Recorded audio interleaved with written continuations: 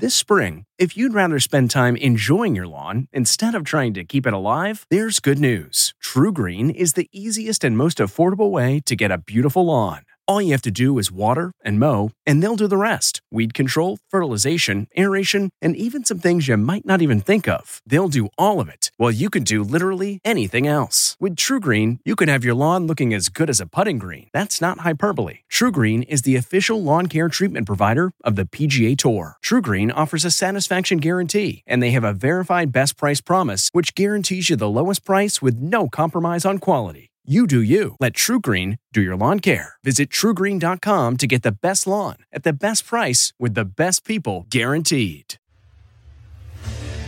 What makes a life a good one? Is it the adventure you have? Or the friends you find along the way? Maybe it's pursuing your passion while striving to protect, defend, and save what you believe in every single day. So what makes a life a good one? In the Coast Guard, we think it's all of the above and more. But you'll have to find out for yourself. Visit gocoastguard.com to learn more.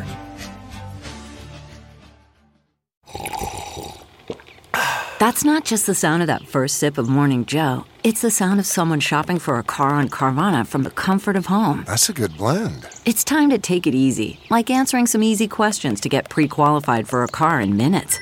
Talk about starting the morning right. Just like customizing your terms so your car fits your budget. Visit Carvana.com or download the app to experience car shopping the way it should be. Convenient, comfortable. Ah.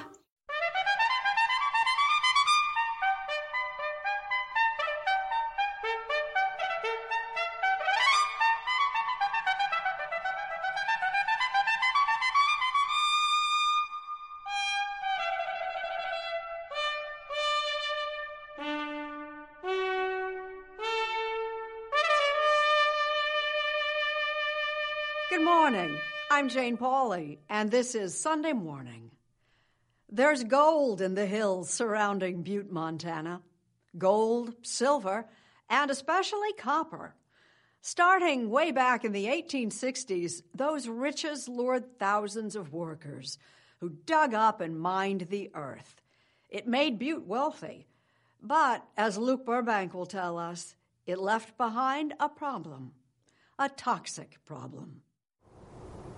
Montana is known for its big skies and big personalities. Evil Knievel gets the roar from the crowd. And in the case of the town of Butte, the biggest Superfund site in the country. That is the moniker we got to get rid of. We are a model of what can be done when a citizenry is active and informed and educated. It's a Butte of a tale. Ahead on Sunday Morning. The Little Engine That Could is a classic children's tale. Now there's a sequel of sorts. All aboard as Lee Cowan gives us a closer read. We all know the story of the little engine that could. She thought she could, and she did. We need the American dream. We need people to believe in themselves, that they can make it and they can do anything. But at the same time, we also need to understand the other things that are necessary for helping people succeed. The man who put the little engine that could on a new track. Coming up on Sunday Morning. David Martin talks with Alexander Vindman, a decorated veteran who fought his biggest battle right here at home. Weijia Jiang examines the wave of hate crimes against Asian Americans and its roots in our past. Plus, MTV turns 40 and more on this Sunday morning, the 1st of August, 2021. We'll be back in a moment. In Butte, Montana's heyday, copper was king. But when the mines closed, the city was left with a toxic mess. Now, as Luke Burbank shows us, Butte is finding its way back. At the top of the Continental Divide, under the watchful eye of Our Lady of the Rockies, sits the town of Butte, Montana. And I love that it's a trail system.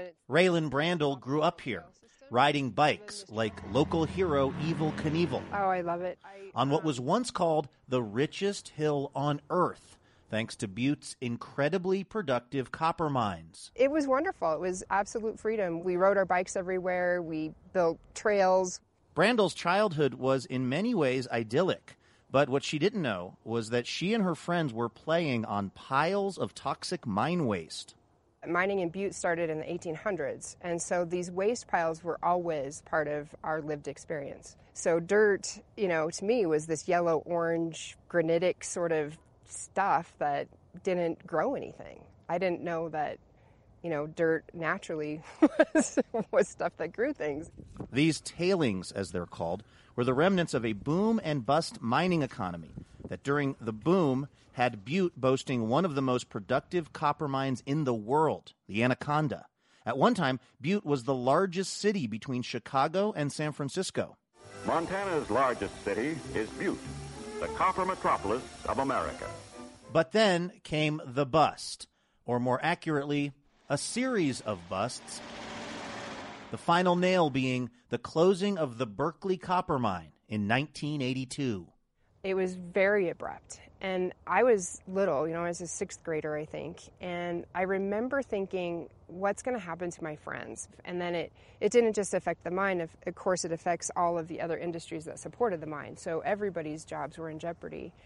I remember feeling like just sad. But there's no smoke at all. In fact, CBS Sunday Morning visited Butte back then and produced this cover story. The very first union that miners had in America was founded here in 1881.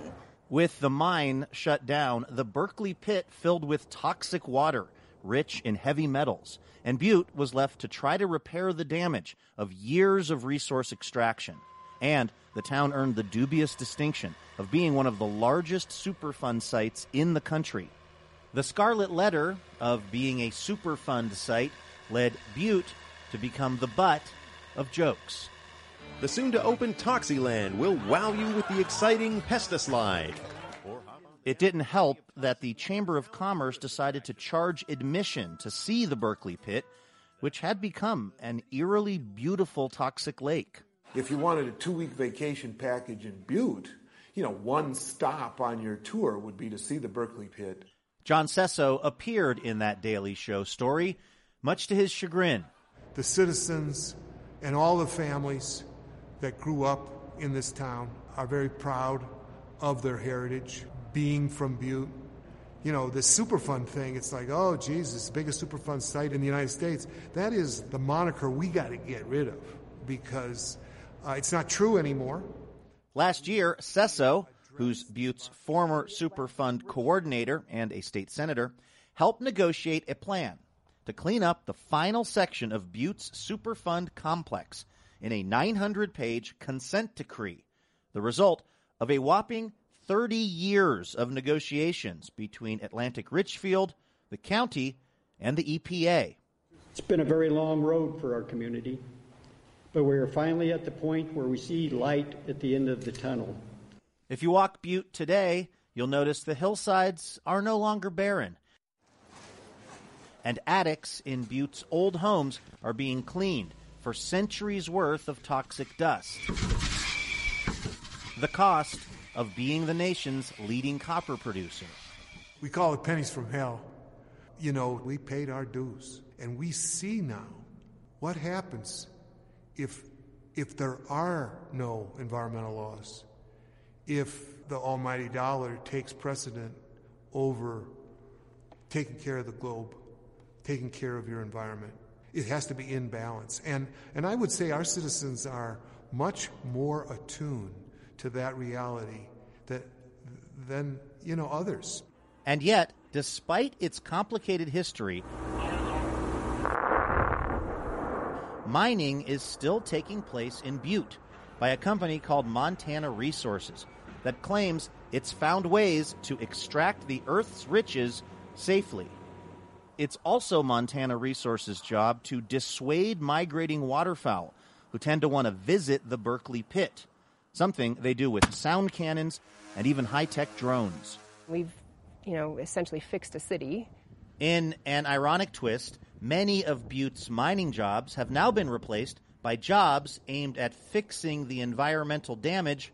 Raylan Brandel has one of those jobs, running the Clark Fork Watershed Education Program, which teaches children about the environment and conservation. When we bring students out here and we show them, we point to this grassy hillsides that you see everywhere used to be yellow dirt, just like the mining property. They're like, no way. We're like, yes. It was exactly like that. Through tireless work and dedication to this rugged piece of the Mountain West, Brandel and so many other Buttians, as they're known, are looking to prove there's still a lot of value, even all these years later, in the richest hill on earth. We are a model of what can be done when a citizenry is active and informed and educated and willing to do the work and stays with the topic. You know, it took 30 years. People have, invested their entire careers in making that happen. And that's what I think the story of Butte is. All aboard as Lee Cowan shares a story of perseverance and giving back.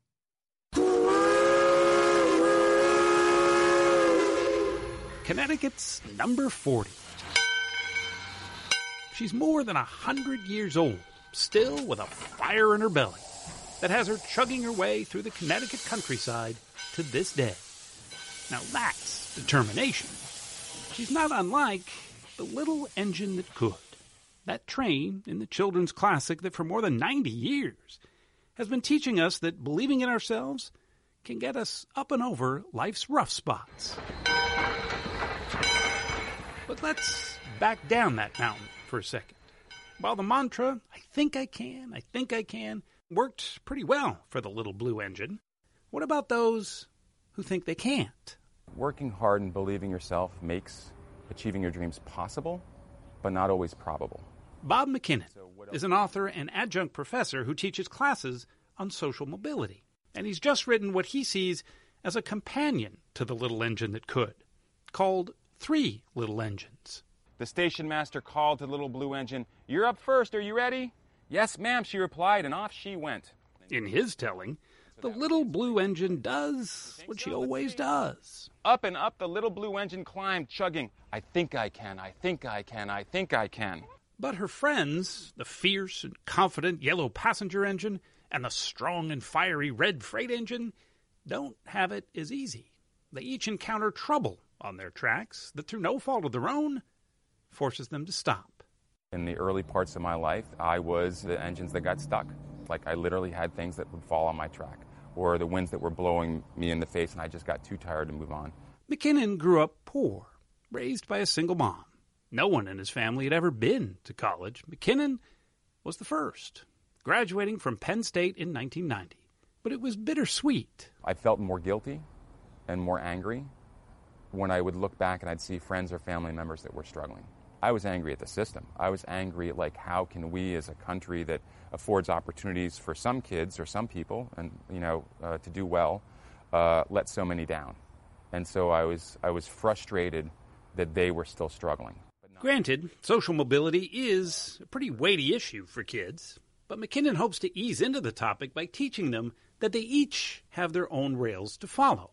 They're not always equal, but accepting help is a sign of strength, not weakness. You, at one point, actually sat down and made a list of all the people that had helped you along the way, and it ended up being a pretty long list. Yeah. I can't tell you how good that made me feel, and how lucky and how blessed. Have you ever been on one before? First time.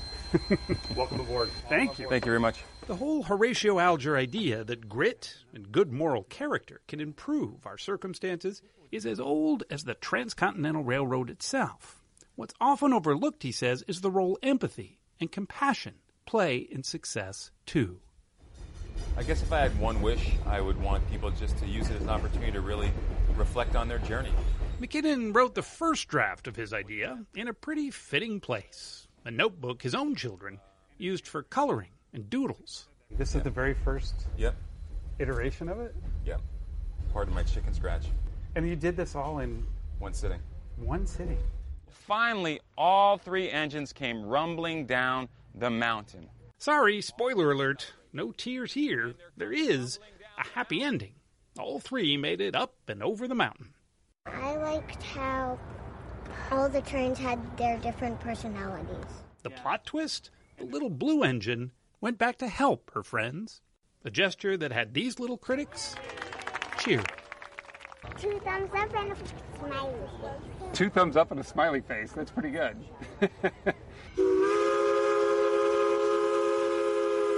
We should all blow our own whistles whenever we get up and over a mountain. But real success is giving others that head of steam so that they can do it too. It would be a very natural thing to just go like this, and I'm going to move forward. And what I would hope we would do is to do this, and to look around and see, all right, I'm okay, but how's everyone else doing? Simple as this, huh? It happened this past week. The passing of a man who could sell anything, and did.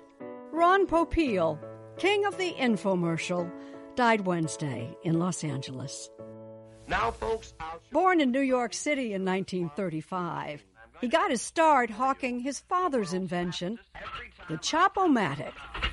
Just like bouncing a ball. It's so tough, it eats up nails and tacks. Soon he was inventing and selling his own seemingly inexhaustible supply of must-have gadgets and gizmos people never knew they needed.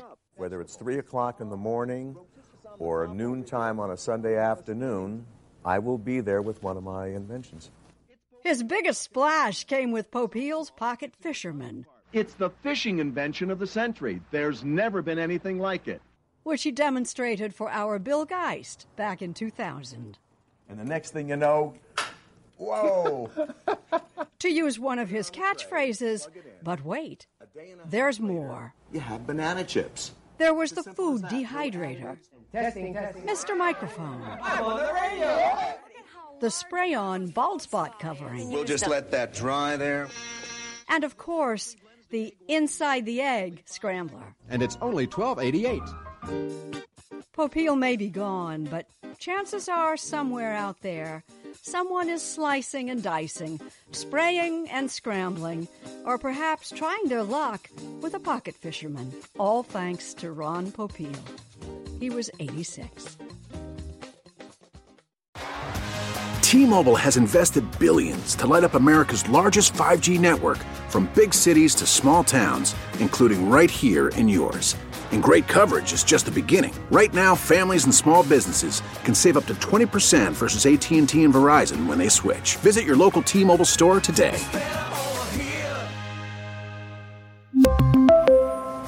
Plan savings with 3 lines of T-Mobile Essentials versus comparable available plans. Plan features and taxes and fees may vary. It's been a trying time for Asian Americans, with hate crimes against them surging.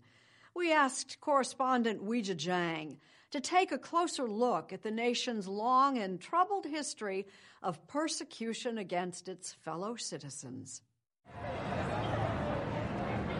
As the United States struggles to open back up, Asian Americans remain anxious. As you can see, this is protecting you. Women and the elderly are taking self-defense classes. Others are arming themselves for protection. Even parents are wondering if they should keep their children out of schools. What are you doing in this country? There are 23 million Asian Americans and Pacific Islanders in the U.S. And ever since the pandemic, a new poll suggests 1 out of every 3 fears they will be attacked. And thanks for giving my country COVID. Hate crimes overall increased last year by 2%, but hate crimes against the Asian American and Pacific Islander population rose by 146%. Kung flu? Many blame the previous administration's use of racist rhetoric for the rise in violence. I would like to begin by announcing some important developments in our war against the Chinese virus. What comes out of the mouth of the leaders, especially the president, matters. Here at the National Japanese American Memorial in Washington, D.C., Senator Mazie Hirono of Hawaii points out we're witnessing history, sadly repeating itself. He didn't create this kind of discrimination and indeed hatred, but I think that he called to the fore the kind of thinking that some people in our country have. We have always been deemed the other, the perpetual foreigners. It's not just the pandemic. There's an economic crisis in our country. There is a political crisis in our country. Unfortunately, because of the high visibility of Asian Americans being associated with the virus, they become the targets. Associate Professor Lok Soo teaches Asian American Studies at University of California, Berkeley. She says a battered economy has always been one of the root causes for scapegoating Asian Americans. You can see this happening as early as 1870s with the conclusion of the railroad construction. You have spikes of just outraged white workers who are claiming that Chinese are taking over jobs and therefore need to be gotten rid of. As a result, anti-Chinese rioters burned down and even wiped out Chinatowns across the nation.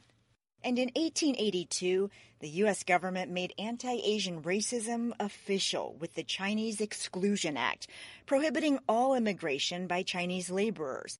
It was the first federal act of its kind barring a specific ethnic group from entering the United States, an act that was legal for 61 years until it was repealed in 1943. Right around the time that Japan became America's enemy. This day will unleash a fury on Japan. War will also unleash a deep racial hate against all things Japanese. 120,000 people of Japanese heritage were forced to give up their homes and into internment camps. Most are American citizens by birth. There is no proven guilt, not even a proven military need. After World War II, Japanese Americans struggled to regain stability. When some eventually did, their success stories led to an enduring stereotype. We tend to have this misconception that Asian Americans have made it, right? That we are model minorities. Model minority, two words that may sound positive together, but Sue explains the phrase is often used as a wedge. What it has done in the past is really pitted Asian Americans against other racial ethnic groups on the premise that somehow, because they have so-called the right cultural values, whatever they may be, they've been able to achieve. The idea that Asian Americans fared better played out in the 1980s when Michigan's auto industry was heading to the scrap heap. The scapegoat for many, Japanese imports, as in its cars and its people, sparking a new wave of anti-Asian discrimination. If we could just imagine back in 1982, a time when Japan was the enemy, everything wrong with America was being caused by Japan. Journalist and activist Helen Zia was working in a Detroit auto factory the same time a 27-year-old Chinese American's name would become a rallying cry. Many people don't know who Vincent Chin is. Who was he? He was not your model minority. He hadn't gone to college. He was taking night classes. He worked as a draftsman. And he worked part-time at a Chinese restaurant as a waiter. He was really your all-American, Asian-American, Chinese-American kid. June 19th, 1982. Two men, a father and his stepson, a foreman and a laid-off auto worker, beat Vincent Chin to death with a baseball bat outside a McDonald's after an argument at the nearby bar where Chin was celebrating his bachelor party. One of the bar workers said she heard what the stepfather said to Chin. He had made the remark about, because of you, we're out of work. Chin's death didn't make national news. The sentencing of his assailants did. The charge, second-degree murder, plea bargain to manslaughter. The sentence, a $3,000 fine each, 3 years probation, no time in prison. Is it because he is Chinese? Is that what you think? I think that's what it is. Discrimination. They were given fines of less than what a used car would have cost that they could pay off at $120 a month. And the judge said, these are not the kind of men you send to jail. We want justice. We want justice. As nationwide calls for justice grew louder, both men were indicted on federal charges for violating Chin's civil rights. They were eventually acquitted. Vincent was very much the American story, the American immigrant story, and all of that was just shattered, in a climate of racism. In 2012, the father apologized for killing Chin, but insisted it was never about race, something the Asian American and Pacific Islander community has heard again. He does claim that it was not racially motivated. And again. Back in March, a gunman shot up 3 Atlanta area spas. Among the 8 killed, 6 were women of Asian descent.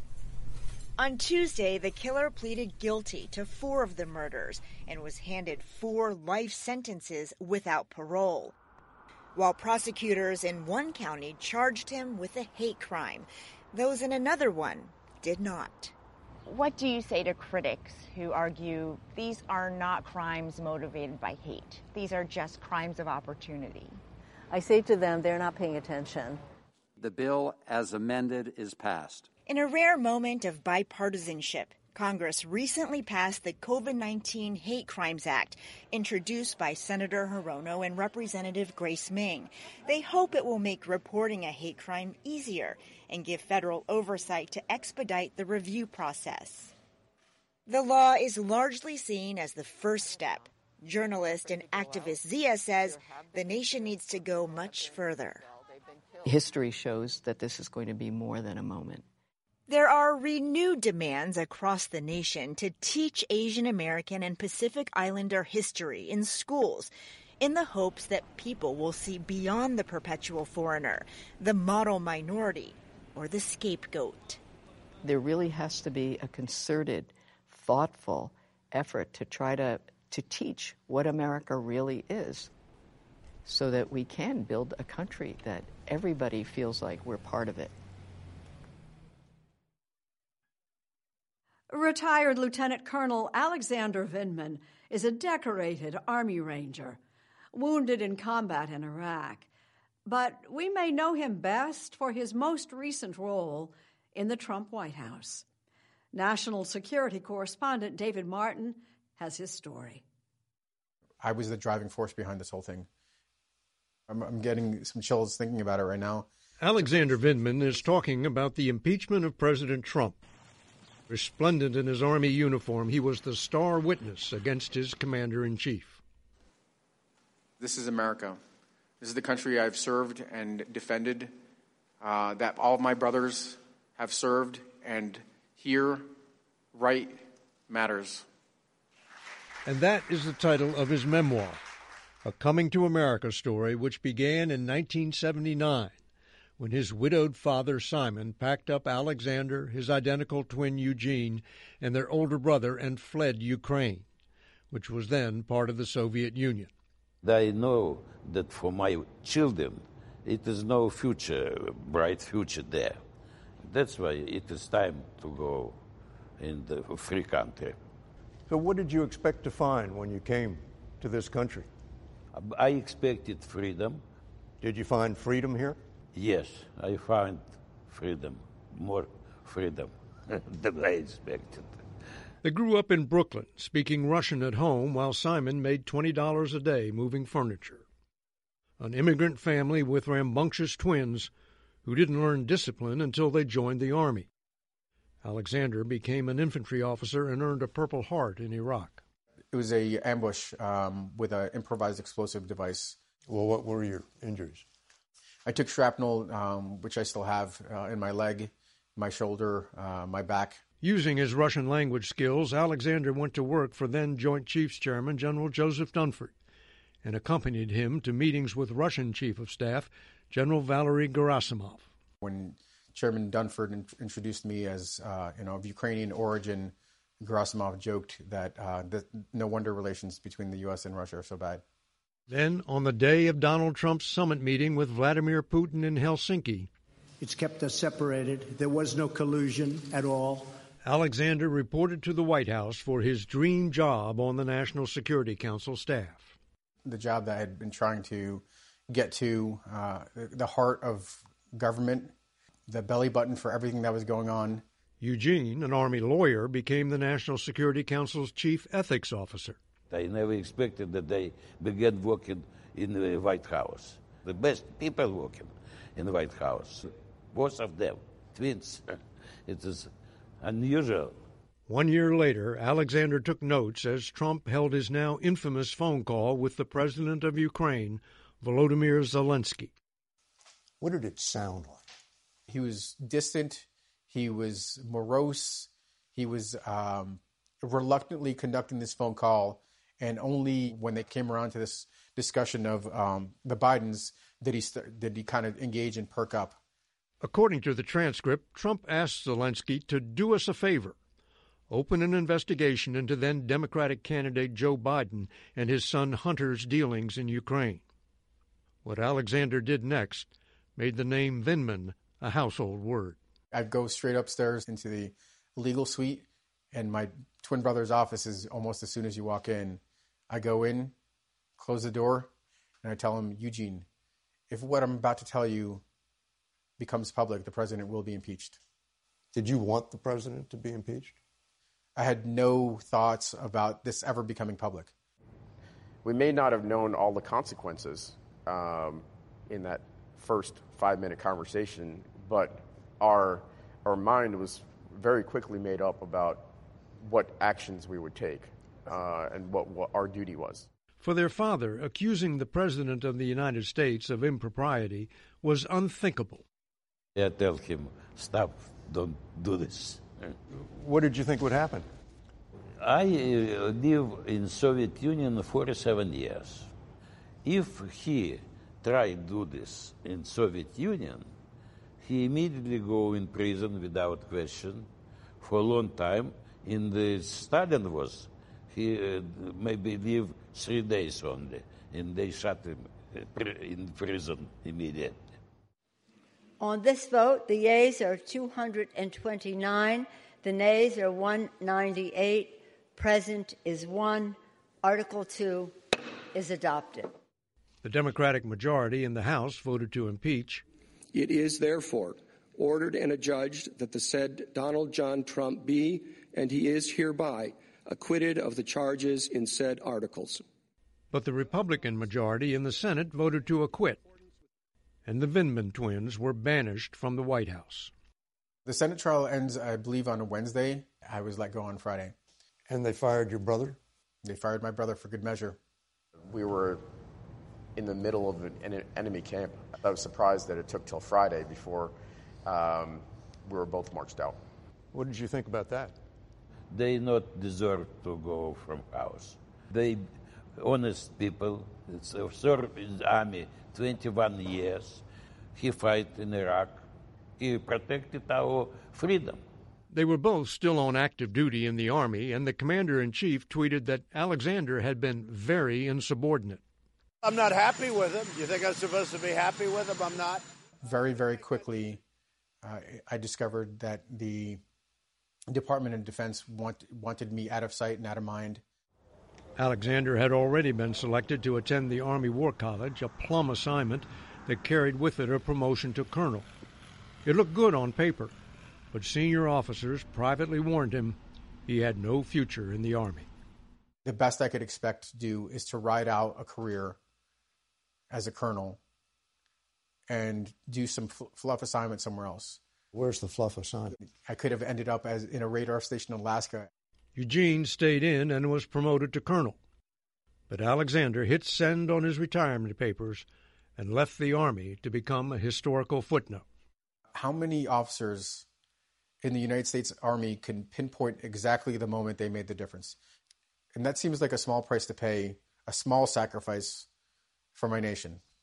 You remember how you ended your opening statement? Of course. Dad, do not worry. I will be fine for telling the truth. Were you fine? It didn't look great, and I was deeply concerned about, taking care of my family, meeting my family's needs. But I also had the confidence that I'd be able to start over like my father did. That's why I bring you here to this free country. Mm-hmm. You can do what you want. The president has indeed abused his authority, and he has indeed obstructed justice. For much of this country, the impeachment of President Trump was a political circus. Then he runs off to the lawyer, the same lawyer who said in January of 2017 the coup has started against President Trump. For the Vindman family, it was a coming to America story like no other. A good voice. I like this voice. It is very nice. Thank you for listening. Please join us when our trumpet sounds again next Sunday morning.